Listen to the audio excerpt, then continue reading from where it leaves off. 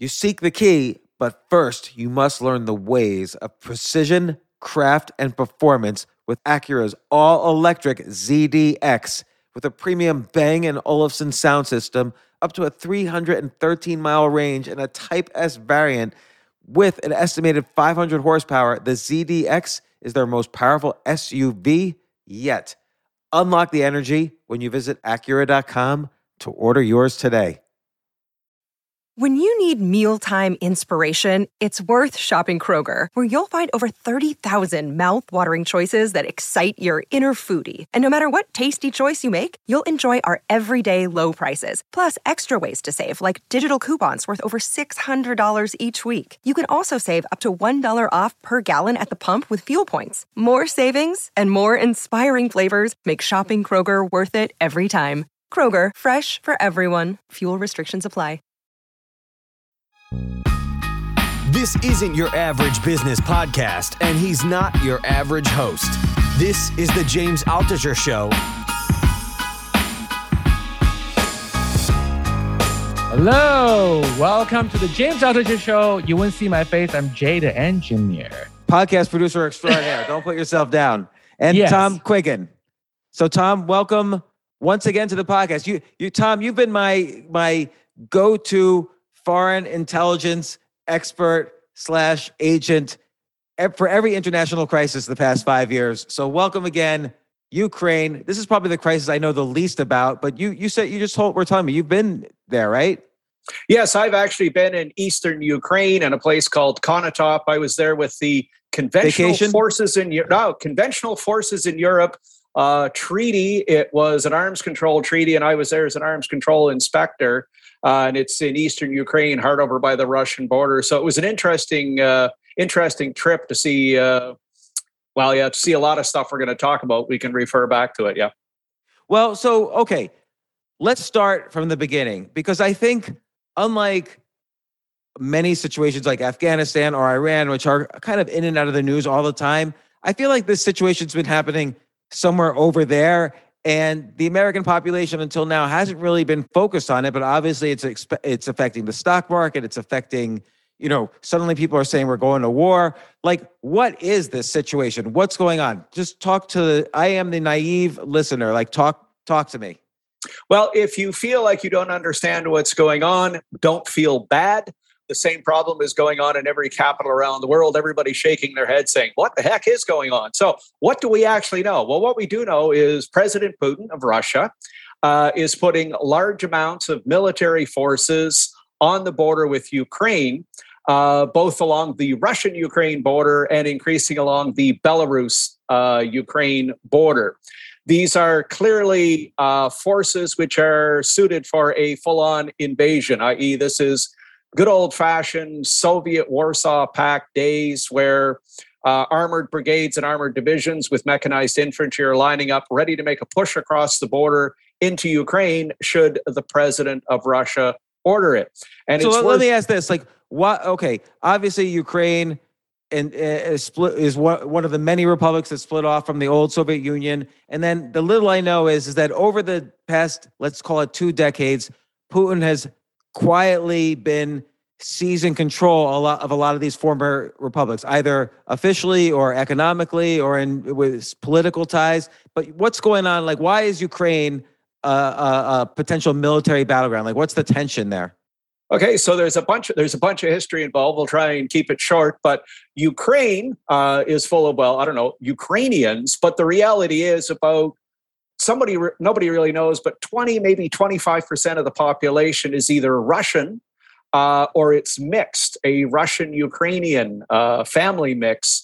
And many people in Ukraine, particularly the eastern 1/3 of Ukraine, identify with the Russian Orthodox Church. They identify with the Russian Patriarch. They identify with Moscow, not quite so much Kiev. Now, there's also some mixed history. I remember a few years ago, President Putin moved a bunch of forces into Crimea and took over the Crimean Peninsula, which is important for strategic and naval reasons. But here's another twist of history. Crimea has always been Russian. It's a traditional Russian possession. It was only in 1954 that Khrushchev apparently got drunk one day and decided it would be a good idea to give Crimea to the Ukrainians.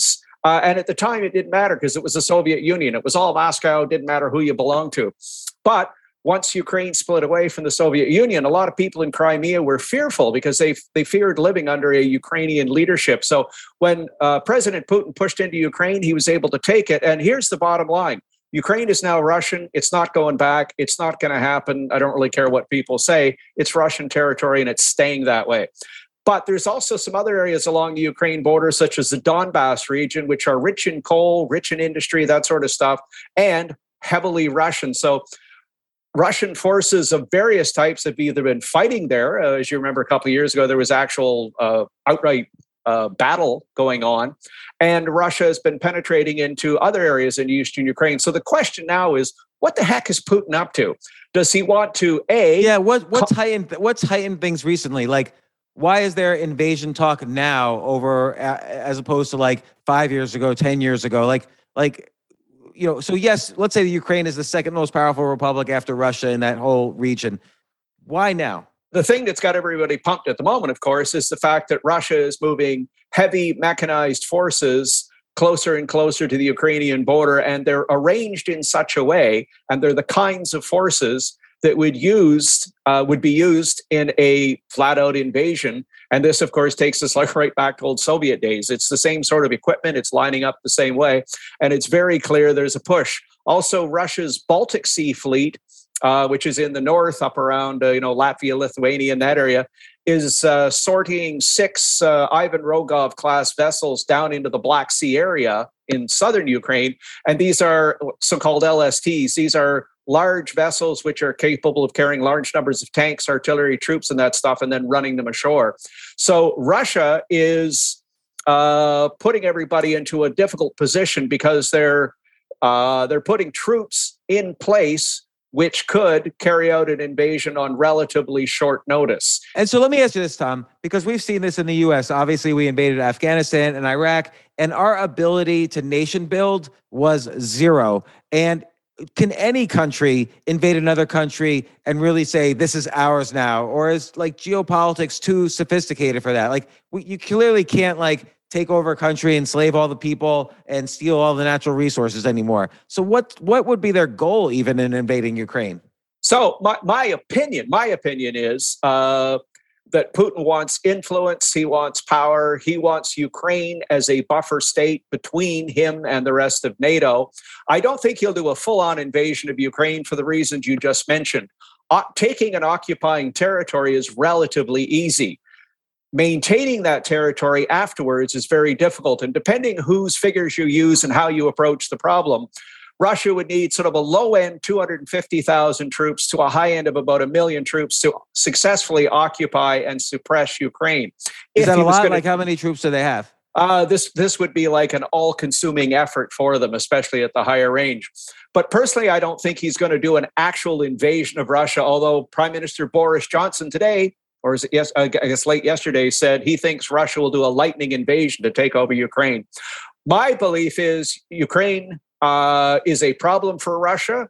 There's talk of it joining NATO. There's instability there. There's corruption there.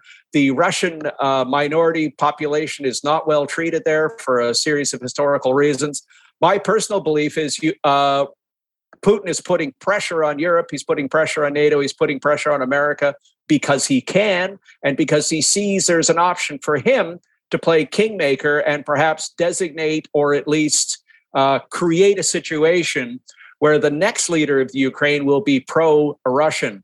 And just to follow up the invasion question about, can you successfully occupy a country?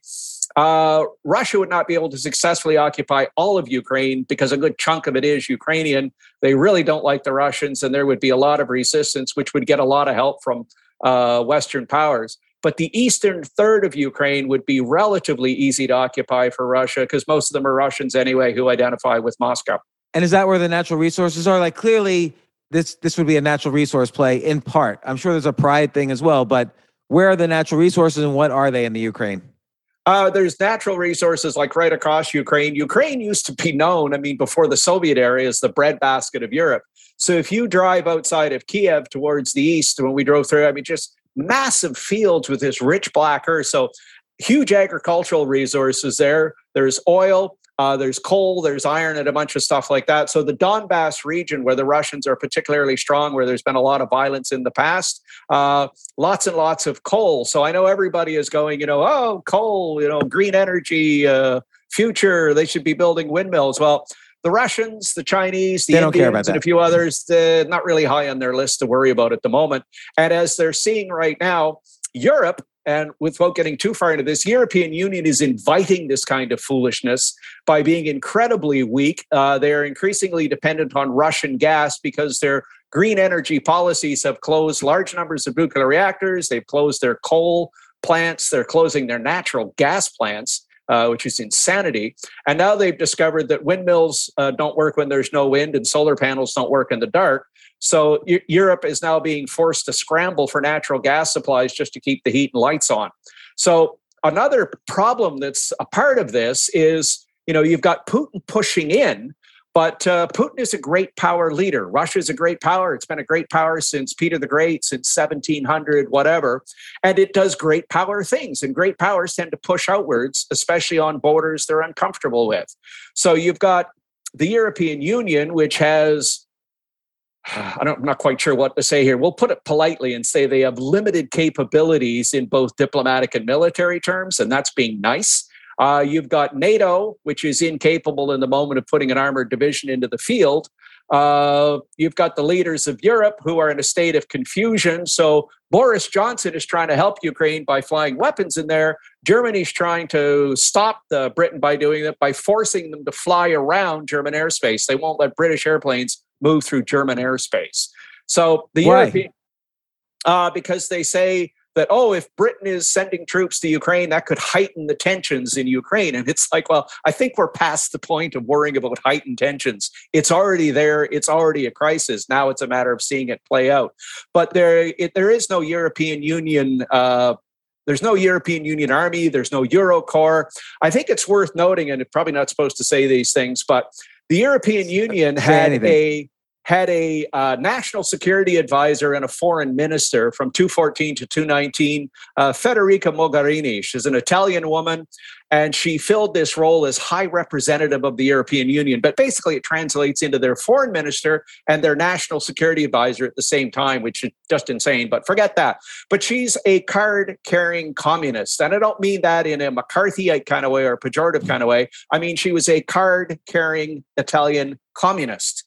So the European Union's foreign policy, if you will, for the 5 years sort of leading up to the current crisis in the pandemic was a card-carrying communist who said that political Islam, which is to say the Muslim Brotherhood, Hamas, Hezbollah, and all those people, have a role to play in Europe. So if you wonder why the European Union seems weak, they seem back-footed, they seem confused, well, there's reasons for that sort of stuff. So I would argue that given the weakness of NATO, given the absence of anything in the European Union, Putin must look out his window. He looks to his west, sees the European landmass in a state of decay, sees it in a state of confusion, and says, well, if I want to push further, if I want to gain more control over republics that are close to me, now is a good time. Let me try to summarize what you're saying. So for historical reasons and current reasons, Europe in part is dependent on some of the Ukrainians' natural resources like natural gas. And so Russia would obviously like to profit from that. Putin would like to profit from that. So potentially it's a natural resource play. Also, NATO and the EU have been courting the Ukraine, and Russia would rather not have his biggest sub-republic or whatever on the EU side when he's sitting right there, particularly given the 200-year history of Napoleon and Hitler and Europe in general trying to invade into Russia. And would you say, and he sees weakness. And so what's his end game though? What do you think he actually wants? He's sitting in his desk right now, listening to this podcast, and he's thinking, I bet they don't know what I really want. Like what does he think? What does he really want? My belief is what he really wants is a leader in Ukraine who is unabashedly pro-Russian and will push back against anything to do with NATO, EU, etc. If he can get if he continues what one might loosely call hybrid warfare. I mean, he's putting forces on the border. They've carried out a couple of cyber attacks. They've been flooding parts of eastern Ukraine with Russian operatives anyway. They've been putting all kinds of economic pressure.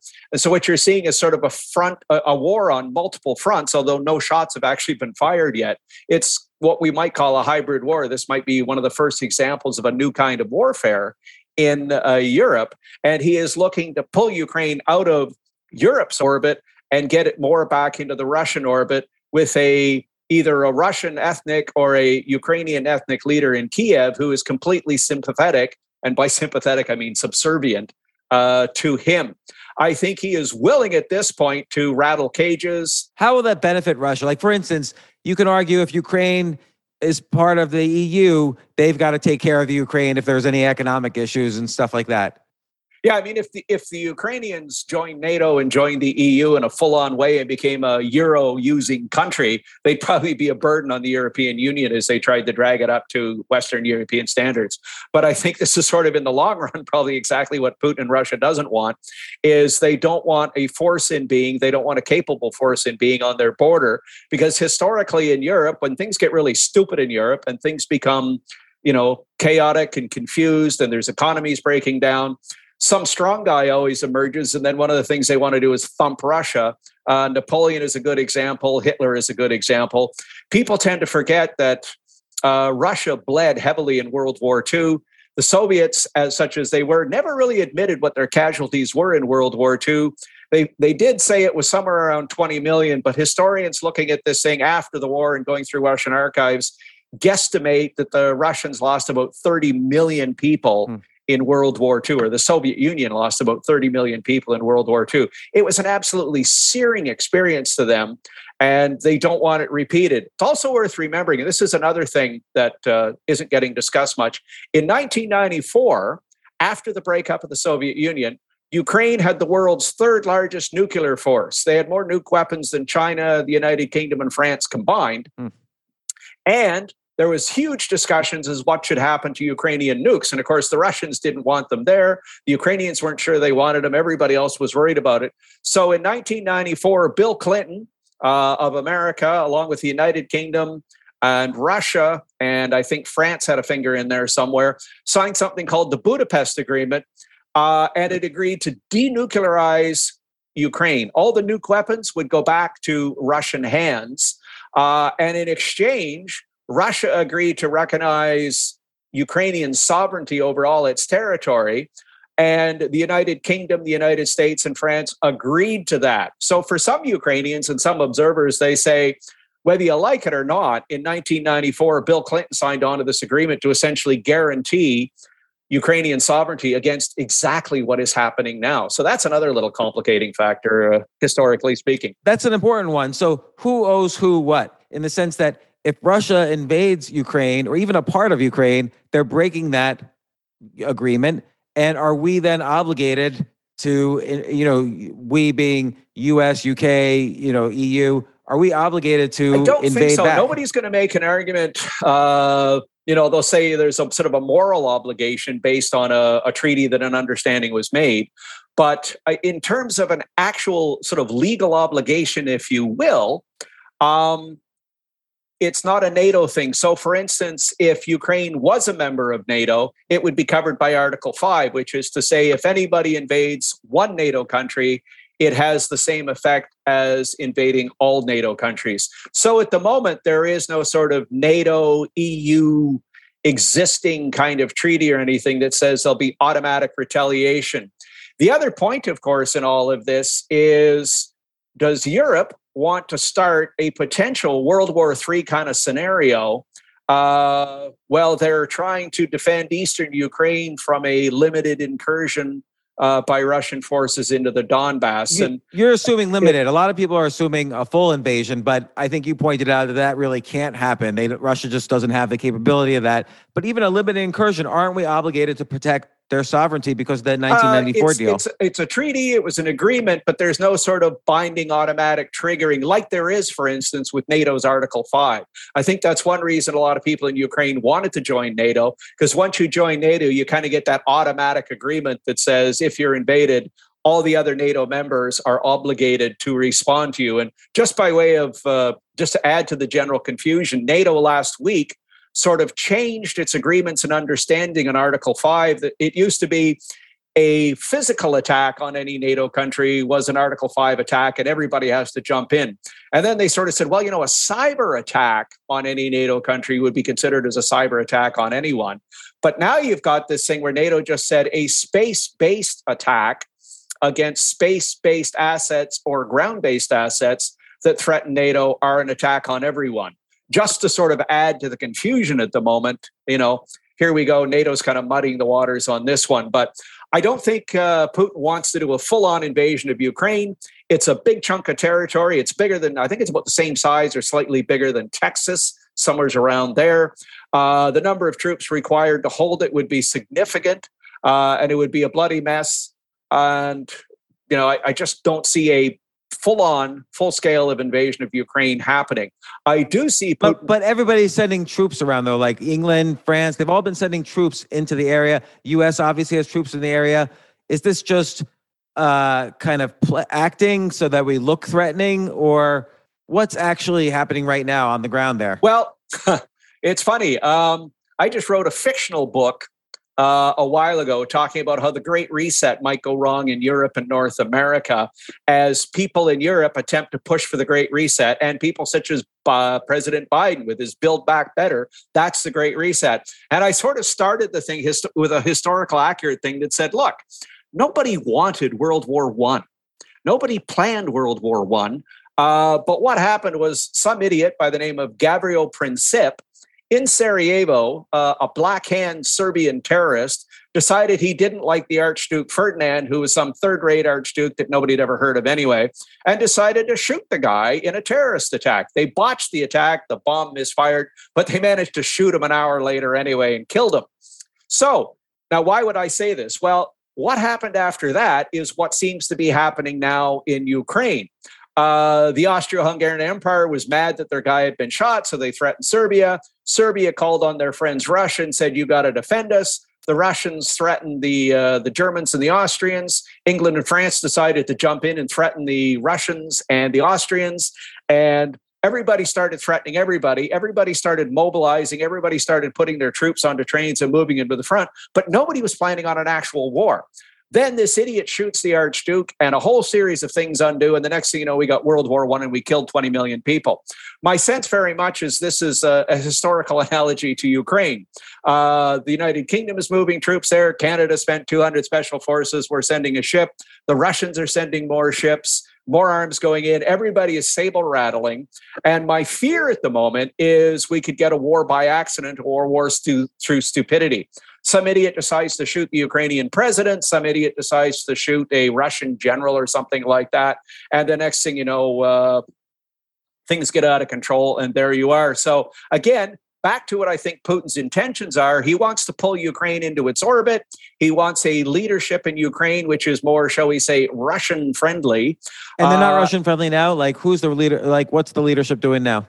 The leadership right now, I mean, okay, here's another backstory. This story has so many moving parts, it's unreal.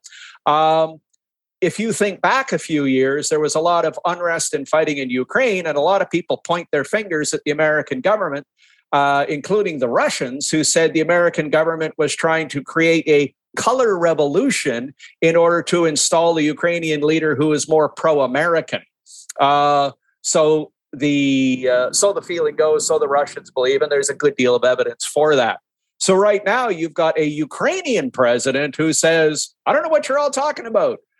There's no invasion. He just came out today and said, I think American citizens are safer in Kiev than they are in Los Angeles, which for today anyway might be true. So he's trying to say, look, it's a noise, it's a problem. Yeah, we're yelling and screaming at each other, but there's going to be no full-on invasion. But then nonetheless, of course, he's got all these troops sitting on his border. So it's a tough, messy situation. There are so many moving parts in it. It's unreal. But I'll just go back and say once again, I think the intent of Russia is not a full-on invasion. The intent of Russia is to pressure the Ukraine into dragging it back into its orbit, and they're willing to play hardball in order to get there. And I think the greatest fear I have would be war by accident, a la the sort of World War I kind of analogy back to Sarajevo. The other thing here is Putin is being portrayed in the Western press, especially as, he's 10 feet tall. He eats dead burnt babies for breakfast. His troops are, they got bayonets in their teeth and they all want to go kill people. Here's the thing. Russia's not that strong right now. I would argue that Russia has a weak hand right now. Their economy's not that great. The military's not great, but they have a weak hand, which they're playing exceptionally well. And Putin is playing that hand very, very well. He's playing it well. He's playing chess, arguably, while the others are playing checkers, if you want to use that kind of an analogy. Meanwhile, over on the European side and the American side, you've got a series of weak leaders who are disconnected, divisive. They're worried about which washroom are they supposed to go into, and they're probably worrying whether the Russians will be double masked as they come across the border. They're worrying, oh my God, will we have to triple vaccinate our troops before we can send them? And of course, you've probably got Russian troops sitting there who are being told, that they should train so they can sit on the throne of the skulls of their enemies. There's this kind of difference that Russia, it's not that powerful and it's not that rich right now. It is well organized, it's thoughtful, it's cohesive, it has an objective, it's playing its hand well, while our European allies are kind of, like I said, I mean, does Putin look at, like, for instance, our withdrawal from Afghanistan, which was a mess? And I'm not being political. 100% of people agree now it's a mess. Does Putin look at that and say, okay, the timing is right? No, Europe and America have been, messing up all their foreign interventions. They've got COVID they're dealing with, as you pointed out, and now's the time to put a lot of pressure. Do you think? How far could that gamesmanship go? I know you said there could be an accident, but how far will he? What's the next step for Putin if Ukraine doesn't just agree to everything he says? I think he'll keep up what he's been doing for the last several months, and by extension, the last several years.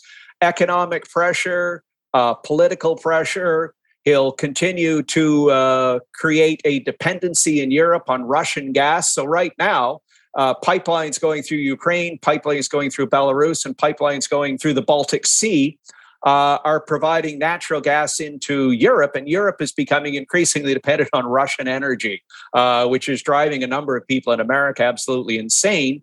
The Nord Stream 2 gas line is the big issue there.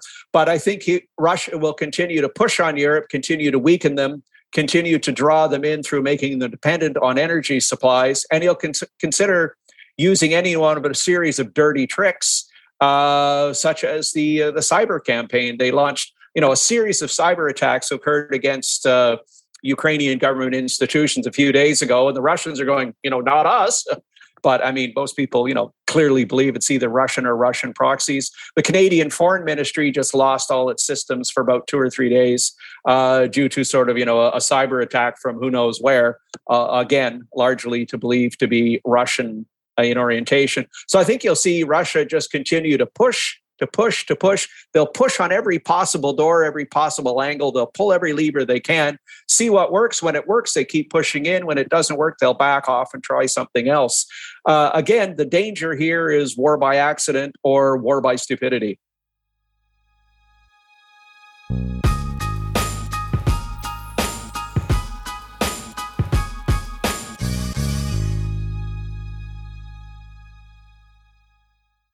I have to say, Airbnb has changed my life. I just love staying in Airbnbs. Like, in about a month, I'm going to Cocoa Beach, which is right next to Cape Canaveral. I'm going to watch some rocket launches. I'm going to, of course, be staying in a very nice Airbnb on the beach. And it's just such a great experience. Like, the whole world is available to us now because of Airbnb. But whenever I'm at an Airbnb, I always realize, the home that I left to come to this Airbnb, I could be making money on that right now by hosting and being an Airbnb myself. So, and I've known people, I had a friend who basically, made a living from turning his home into an Airbnb. So if you have a home, but you're not always at home, you do have an Airbnb there. And it can easily fit into your lifestyle, and it's a great way to earn some money. Your home might be worth more than you think. Find out how much at airbnb.com/host.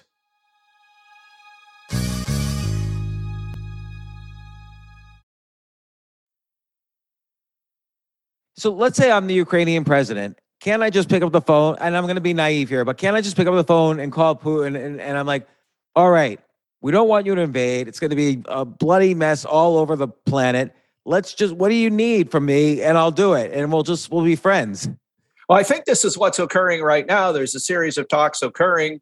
America's involved, NATO's involved, the European Union, for whatever that's worth, is involved. And my belief is that behind the scenes, that's exactly the kinds of discussions are going on is, where does everybody need in order to make this work? And if I was advising the European Union, I would tell them they're in a lot of trouble. They need to reorganize themselves. They need to have a diplomatic coordinated effort. They need to establish energy independence. They need to do a lot of things. If I was on the other side of the fence and I was advising Putin, I'd be telling him, push as hard as you can on every issue you can, because you're pushing into a soft spot. In other words, increase your demands for what you want in Ukraine, because your potential to get them right now is higher than it was 2 years ago, higher than it was 5 years ago. And again, what does he want? He wants them not to join NATO or the EU. He wants them probably have some sort of economic control over their natural gas resources. He wants, I don't know, what else politically does he want? I think he'd probably prefer to see an increase in the influence or the lifestyle of the Russians who live within Ukrainian borders. He'd probably strongly push to have their areas receive more economic aid, more industrialization, that sort of thing. He would probably push to see Ukraine get isolated in the international community. Don't forget that the Black Sea, which is terribly important to the Russians, the Ukrainians have a coast there as well. I would think Putin would probably like to see naval bases under his control, not just in Crimea, which he's already got, but also on the Black Sea area, on that where Ukraine touches the Black Sea. So I think he's going to push for a lot of different things just to see what he can get. Also, he probably wants, he would probably be pushing behind the scenes for some other stuff. Like there's a variety of pipelines going into other places through Syria, into areas into Greece. Russia has some very strong views on that. So I wouldn't be surprised to see Russia focusing not just on Ukraine, i.e. I want X, Y, and Z in Ukraine, but I also want A, B, C in other areas. For instance, Nord Stream pipeline, which is technically finished, it's complete, it's 100% operational. The Europeans and the Americans, to some degree, have been jerking that around by forcing it to stay closed due to, business and legal reasons. I think he wants to see the Nord Stream pipeline open, because that would mean cash going back into Russia. So I think Putin is clever. He's pushing hard. He's got any one of a number of issues that he can, I'll say, bargain for or push on. And I think he's in a perfect position right now to do it. I just see a couple of questions popping up on the side here. Sure, go for it. What if Biden is replaced? So somebody asked me a while ago, what would be happening right now if Trump was president?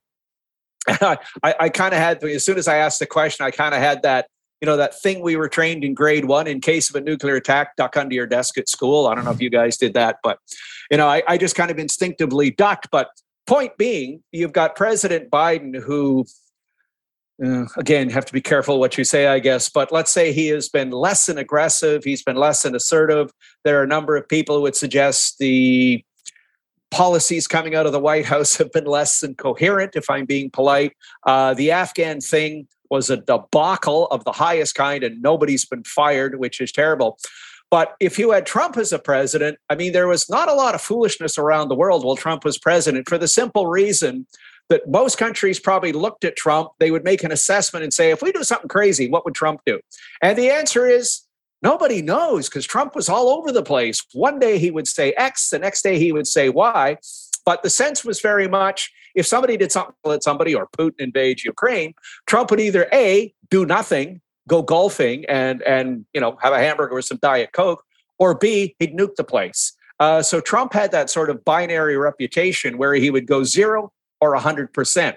Right now, I think a number of countries around the world are pushing on Biden willfully to test how far they can go. And I think one of the things Putin doing right now is saying, how far can I push this guy before he's going to try and hit me back? And unfortunately, given, shall we say, the debacle that was Afghanistan, given certain domestic policies in the United States, given a certain diversity, inclusion, and equity policies in the American Navy and the American Army right now, there's a sense around the world that now is a good time to push and see what happens. And given all this uncertainty, obviously this is affecting the stock market. What do you think people don't know about the situation? Like, I didn't know, for instance, that pretty much Russia doesn't have the capability to invade Ukraine, that a lot of this is just posturing on both sides. I mean, it's sort of like the US and the UK have to show up on the border because Russia's showing up on the border, but all sides are basically not ready to do any kind of invasion. Yeah, Russia could push in quickly. I mean, they have enough troops they could probably get from Belarus into Kiev very quickly because it's only 200 kilometers. But again, I don't think they could occupy the entire country. That's part of the issue there, is that, you know, the ability to take the whole place just isn't there. But the ability to carry out a limited strike, to make an incursion or whatever, into the Donbass region is there. And I think people around the world, here in Canada, around the world, their eyeballs just about popped out of their heads when Biden did that 2-hour press conference there a few days ago to sort of, you know, celebrate or whatever his 1 year in power. And he said, you know, a limited incursion into Ukraine might not be considered an invasion. And everybody just kind of like, well, what does that mean? What is he saying? And a lot of people were suggesting he was greenlighting Putin to take over the Donbass region, which unfortunately was not an unfair way to read that. Now, of course, they walk it back the next day, but it leaves you with this impression that the White House per se and the American power structure, i.e. the Congress and the White House and everybody else together, it doesn't have really a coherent policy in a lot of these things. It's not a good time for these kinds of problems. So what will happen if Putin does go to Kiev and let's say he says, I'm not staying, just putting in a good leader. This is for the benefit of the Ukraine. Then we're taking off. We're not invading.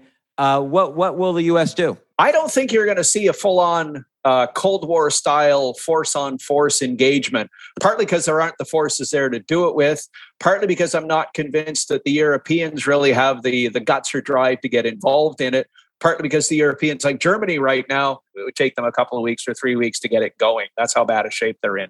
And that's amazing because, I mean, Germany used to define modern warfare in Europe, even through the Cold War. You didn't mess with German zipperheads, with their armor. You didn't mess with German armor because it was respected around the world as something that would lash out and kill you. Now, they just don't have that anymore. So, you know, unfortunately, once again, we're into that sort of situation where Putin will continue to push. He'll leak for weak spots.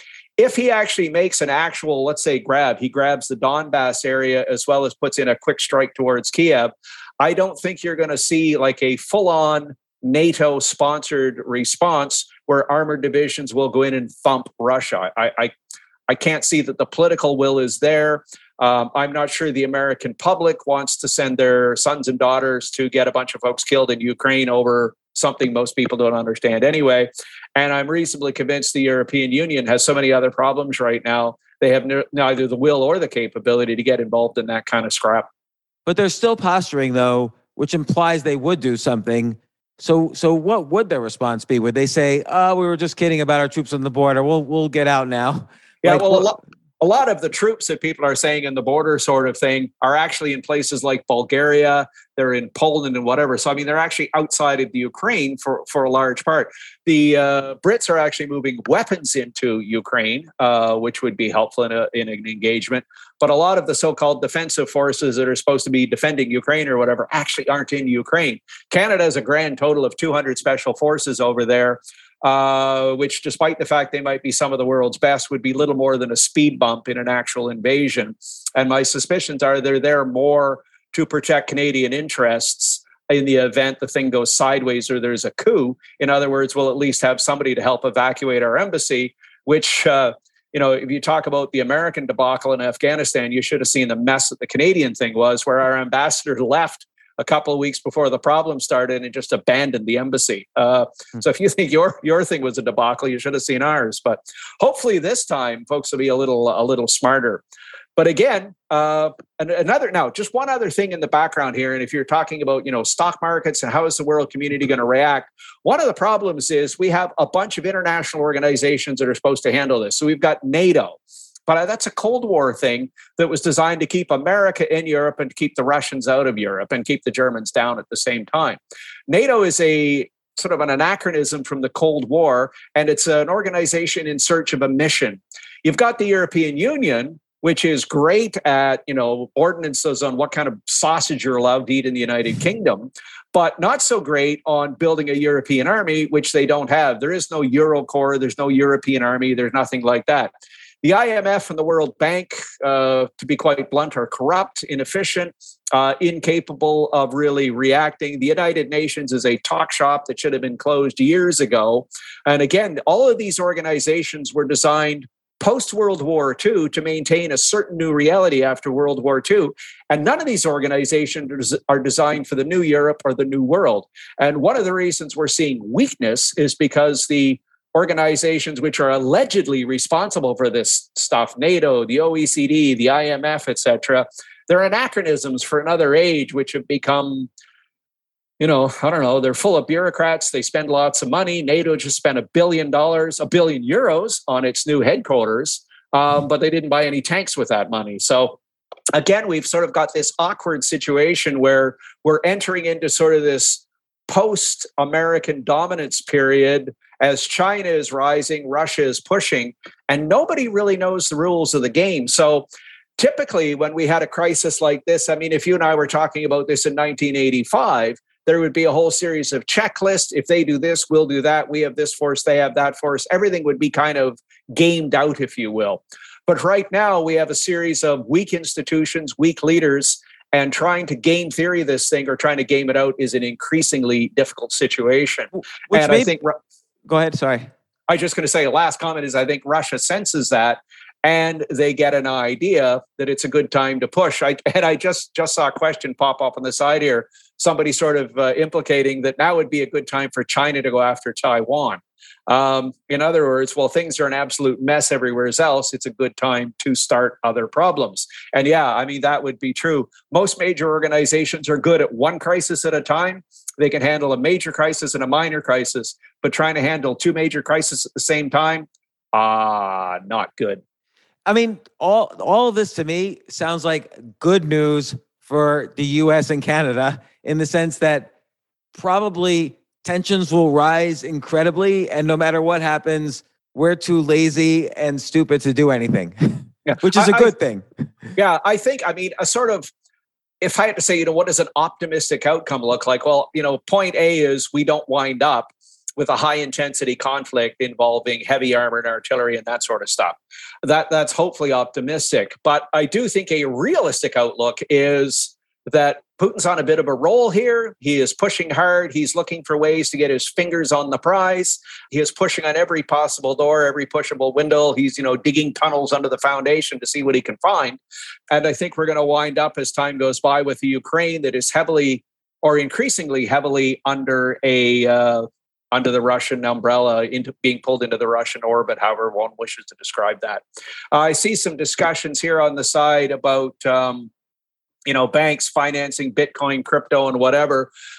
One of the few options that the Europeans have and America has would be a full-on cyber response. So that's option A. So, if we quickly look at, people are saying, well, if Russia does something stupid, they send a couple of armored divisions into Ukraine, why don't we do a cyber attack and shut off the electric power in Moscow? Good question, good point. It's a good idea. One problem, there has never been a full-on cyber attack by anybody against anybody. For the same reason, there's never been a full-on nuclear attack by anybody against anybody. The reason being, if you actually look at cyber war theory at the moment, it's like nuclear war theory. It's a great idea. Let's turn off the electricity in Moscow. Wouldn't that be a hoot? And the answer was, yeah, it'd be a blast right up till they turned off the electricity in New York, and then it wouldn't seem so funny. But the theory on cyber warfare is once it starts, where does it stop? Which is the same problem with nuclear war is once it starts, where does it stop? And the answer is it stops when everybody's toast. And nobody at this point is willing to risk a full-on cyber attack against a major power because you could wind up with your own lights being turned out, or one nuclear bomb in space set off in space would turn out most of the American grid, and we'll all be sitting there in the dark. So the idea of a full-on cyber attack against Russia in order to dissuade them, possible, but I don't see it happening. The other thing is sort of say, let's say a full-on financial attack against Russia. And here we get into stuff like SWIFT codes. People argue that if Russia does something stupid, like push into Ukraine too hard, why don't we just turn off the financial systems? Why don't we cut the payments and settlement systems? Why don't we cut the SWIFT codes? And again, good point, good idea. That could actually be effective. But Russia over the last few years has been working very hard at developing alternative financial systems for moving money around exactly for that reason, because they recognize they're vulnerable. So one of the few tools that's still available to the West, and the question is, are they willing to do it, would be to electronically isolate Russia from the financial flows around the rest of the world. In other words, if you were in Moscow tomorrow trying to use your American Express card, it would just quit. If you're trying to buy and sell oil into and out of Russia, the money just wouldn't move. They would have to either transfer it in cash or gold or something like that. So that's one possible alternative. But the sense very much is that the Russians could probably absorb the pain, and they've been planning to absorb it anyway. So it's not perfectly clear that the so-called sanctions regimes would be as punishing as people are hoping they would. I saw somebody else pop up on the side here. What about Hunter Biden? It's like, another moving part in all this discussion. One can choose to believe whatever one chooses to believe, but it's painfully clear that Hunter Biden was in it up to here with the Ukrainians. What he was up to, how far he was into it, did the big guy get his 10%? I don't know. But it's painfully clear that the Biden family was involved with Burisma, oil and gas. And this is another thing that if the whole thing in Ukraine turns to absolute crap, which it hasn't at the moment, but let's say it turns into a complete diplomatic debacle, it's possible we're going to learn more about exactly what was then Vice President Biden and then son of Vice President Hunter Biden doing in Ukraine. What sort of influence were they seeking? Why was Hunter Biden making God knows how much money? And what was going on there? So from a Russian point of view, that whole Hunter Biden debacle to them was just another piece of evidence that America is trying to get into Ukraine to take the place over in a way which will have strongly negative effects on Russia. So yeah, to answer that question on the side there, yeah, the Biden affair sits in the background as another one of many moving parts. So bottom line, all these tensions are happening. What do you think will probably happen? When you kick back and fall asleep at night, are you worried about this, or what do you think will actually happen? There are a lot of things to worry about right now. This is one of them. People call me a pessimist because I always say what's going wrong. I call myself a cynic. I'm someone who likes to take things apart and understand why they work. I'm truly an optimist at the end of the day. And optimistically, I'm hoping that nobody does anything phenomenally stupid to provoke an actual Cold War style, full-on high-intensity combat situation, which would rip the Ukraine apart and drag a lot of folks into this.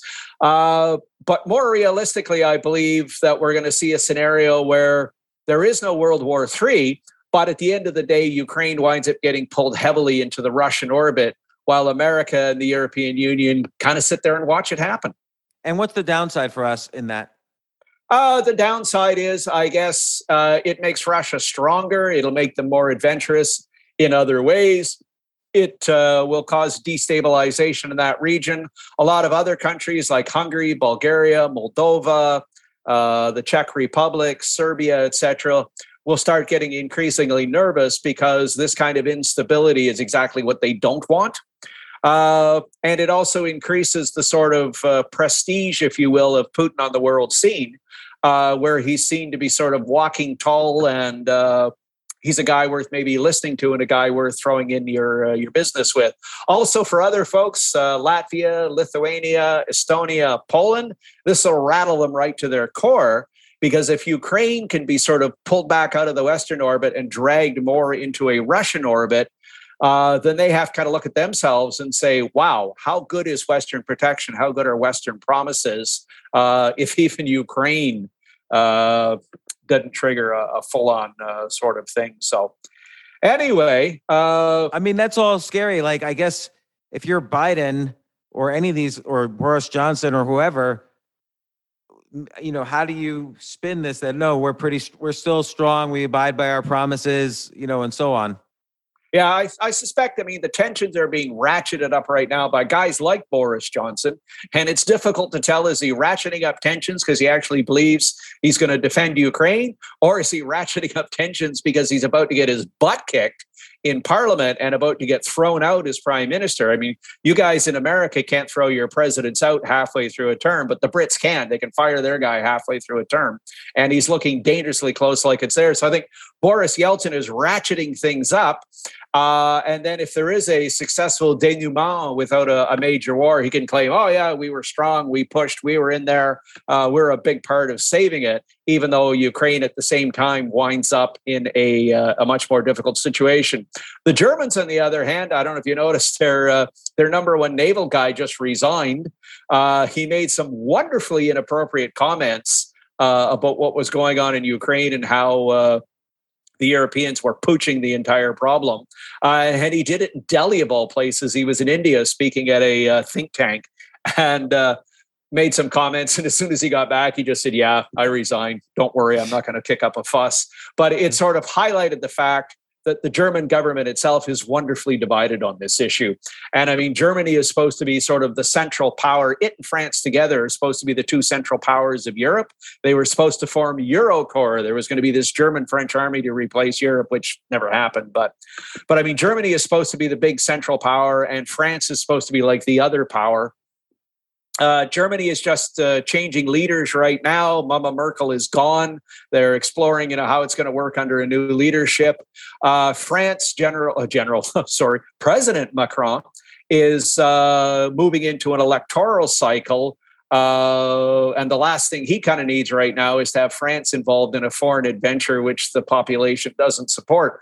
So again, it sort of takes us back to this thing that a lot of European powers are sort of ratcheting up the tension, saying all the right stuff. But when you look at them domestically, you know, they're not really, their heart's not really in it. We'll put it that way. I mean, based on what you're saying, you know, and I don't know anything like you know them, my gut is telling me things are happening behind closed doors. Everyone's going to declare themselves a winner, and Putin will have access to all the natural gas he wants in the Ukraine. And he'll gain control. Ukraine won't join NATO because NATO's useless anyway.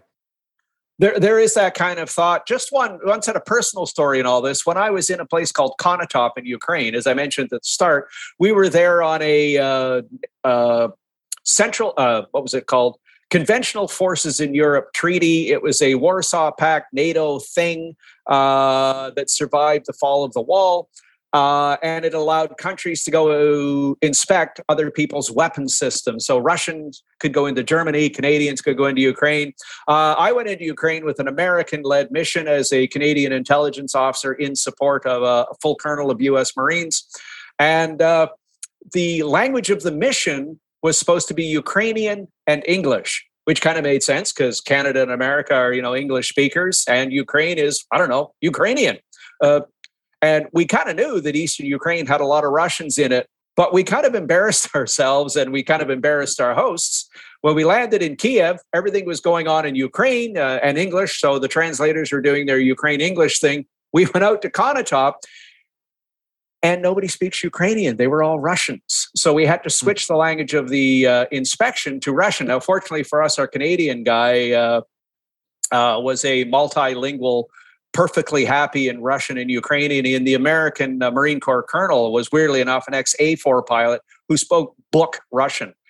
He could sit there with Solzhenitsyn and have a conversation with this guy. He was that good. But it was just fascinating to realize that we were on a Ukrainian base as part of the Ukrainian army inspection we were going into town, to do the local tourist thing, whatever, and everybody spoke Russian. There was no one that spoke Ukrainian. And that just sort of was like a real eye-opener to us to realize that good chunks of Eastern Ukraine identify with Moscow, identify with the Russian language, and identify with the Orthodox Church. They don't identify with Kiev and the Catholic Church. So there is, people say, well, why would Putin push into there? And it's like, well, he's pushing into territory which is rather soft. And you have to remember, if you look at Ukraine, I mean, what a place. It's got borders with Poland, Belarus, Russia, Moldova, Hungary, Slovakia, and Romania. And then it's got a Black Sea border and a Sea of Azov area as well. And then it's got this thing with Crimea.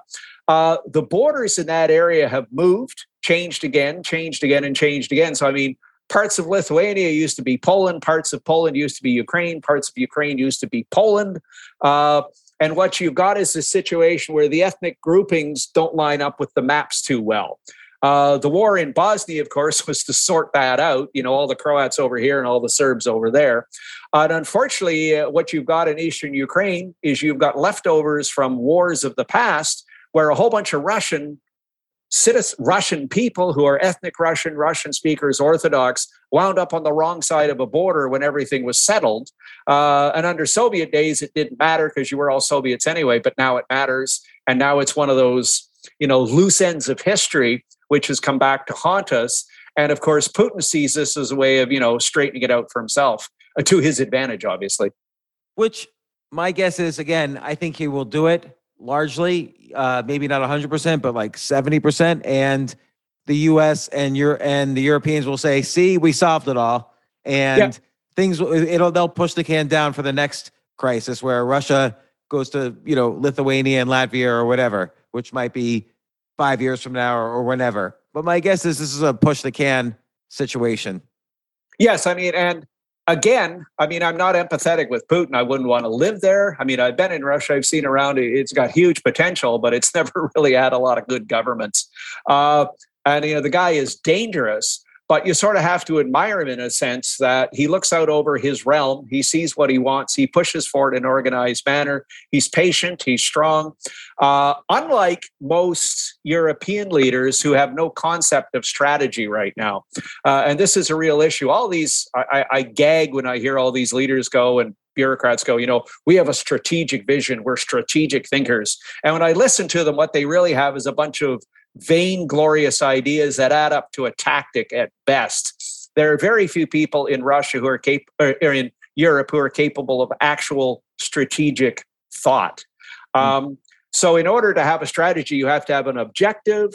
Out of your objective comes your strategy. Out of your strategy comes your goals. Out of your goals comes your actions. Again, this process flows down. Putin, I think, is capable of thinking big picture. He's capable of thinking long term. Whereas most European leaders right now and most American leaders are at best capable of thinking on tactical terms, and they are incapable of thinking any more than 3 months into the past and any more than 3 months into the future. They're trapped in this current tactical bubble. A friend of mine in the Netherlands, who's a strategic studies professor who works in this area, I can't remember the statement exactly. I wish I could, but it was essentially said, Europeans and American forces, NATO in particular, are great at tactics, but not to strategic effect. So if you look at something like NATO or NORAD or the American military, you identify a square meter of territory on the surface of the earth. Half an hour later, they can put ordnance on it and blow it up. It's absolutely amazing what can be done now with drones, missiles, and everything else. But if you look at Afghanistan, for instance, NATO was there, American forces were there. Canada had heavy armor and artillery there. First time we've been that far out of range since Korea. But there was no strategy. It was just tactics. Fight this, fight that, fight whatever. There was never an actual attempt to say, what are we trying to do in Afghanistan? And Joe Biden, to his credit, and I'm saying that out loud, sorry enough, actually made the same decision that Trump did, that said, either we're doing something in Afghanistan or we get the hell out. Now, the problem with Biden, of course, was he just kind of said, okay, let's leave.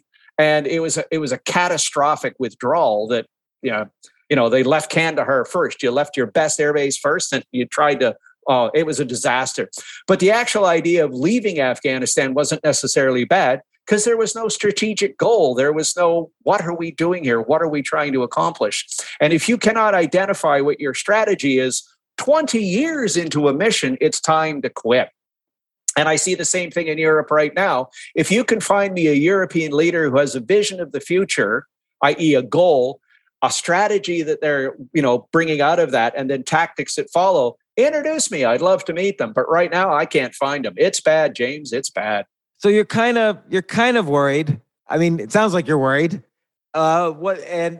Is there reason to be optimistic in this at all? Except for the fact that, again, I think we're lazy and we prefer the status quo. And so we'll do anything to keep that, even if it endangers our interests in the short term, but invisibly. Yeah, my fear for the moment, the sort of thing that, what rattles my cage or what makes me worried about my future would be less, is Putin going to invade the Donbass region and or whatever? And will this turn into a nuclear conflict, which, theoretically it could. My fears in the future are a little more esoteric. I would say that Western civilization as a whole, and by that I mean Europe and North America, has lost its Judeo-Christian values. It's lost its reason for existence. It's busy tearing itself apart. Biden's got his Build Back Better program, which is a polite way of saying the Great Reset. The World Economic Forum is pushing the Great Reset, and people say, it's just a conspiracy theory. But Klaus Schwab, the head of the World Economic Forum, wrote a book called COVID-19 and the Great Reset. My fears tend to be a lot more along the line of internal political collapse, internal weakness in Western societies, I think are a far greater threat to us than a bunch of barbarians at the gate. Well, you were telling me about some protests that you're helping to organize in Canada. And there's like millions of dollars raised, and what's going on there? So for instance, here in Canada, if you're looking at a country that is the furthest down the road towards the Great Reset, or as President Biden would call it, Building Back Better, which was basically a way of trying to transfer several trillion US dollars into social programs under the guise of infrastructure, whatever. If you look at that whole sort of process of centralization of government, identifying everybody as a racist, critical race theory, all that sort of stuff, Canada's further down that road than America is. We've had 6 years of nonstop Trudeau government. The media was bought off, literally, and I don't mean that metaphorically. I mean, they were given a $600 million buyout by the government of Canada, and it's brought most of the mainstream media into line. The RCMP has been effectively neutralized. The opposition parties, the Conservative Party is fundamentally useless. It has no will to push back, no ability to push back. Their leader himself is, pro-carbon tax. He is pro-gun grab. He is pro-open borders. He's pro-Paris Accord, all this sort of stuff. So what's actually happened is the government here in Canada and Mr. Biden's government in America has decided that truckers now must be double vaccinated before they can cross the Canadian-US border, moving in either direction. And a lot of the trucking organizations are saying, why? For the last 2 years, we've had a vax, we've done testing, whatever, but we haven't been cut off. We haven't been forced into quarantine for X number of days because of this. And what we're seeing in Canada right now is an incredible series of increased lockdowns here in Ontario. In Quebec, they're actually looking at a tax now, a compulsory vaccination, or something like a $2,000 or $3,000 fine if you don't get it. So what actually happened is a group of folks in Alberta, where the oil industry has been targeted and destroyed by Trudeau, much as Mr. Biden starts shutting down pipelines and going after the shale industry, a bunch of folks in Alberta said, look, enough. You know what? We're going to send a convoy of trucks to Ottawa. We're going to block the main streets. We're going to make some noise, and we're going to tell the government we're tired of this. Well, what happened is the things exploded into a national protest now. The number of trucks coming to Ottawa is in the thousands. There's 4 main convoys coming from different parts of the country. The woman who's doing the finances for this, Tamara Leash, who's a Métis woman out of Alberta who comes from a trucking family in the oil fields, she started this thing as a fundraiser on GoFundMe to try and make $10,000 or $20,000 to finance some of this, and they just blew past $3.5 million. Canadians across the country are coming out to a show of support for the truck drivers. They're going to feed them. They're going to clothe them. They're going to give them fuel, all this kind of stuff. And it's the first time in Canada we've seen an actual pushback against the entire, what you guys in America would call the Build Back Better agenda. So in America, you've got like Governor DeSantis in Florida is headbanging with President Biden on a number of issues. So there's a center of resistance in America to the increasing progressiveness, if one chooses to call it that. Other folks would call it a Marxist agenda. Other folks would call it cultural Marxism. But whatever you want to call that agenda, in America, there's at least open division and there's pushback. You've got some governors for it, against it, whatever. Here in Canada, we don't have a single political jurisdiction that's pushing back against the feds. But now we actually have this truckers convoy that was intended to be kind of a one-off, one-shot thing, which is instead turning into a national event, which is going to start this. The trucks are supposed to be here in Ottawa by Friday with the intent of shutting the capital city down until such time the government gives in. So going to be an interesting week in Canada, James. Oh my gosh. Well, I'll keep track, Tom, and good luck. Keep safe. Don't invade the Capitol building or anything like that. We want you here for the next podcast. We don't want you in jail. All right. Thanks, James. But Tom, thanks once again. You're always amazing in your analysis. You know so much about these situations, and keep close to the phone just in case we need you for another one of these soon. And I really appreciate it. Thanks once again. And thanks everybody for listening who listened on YouTube.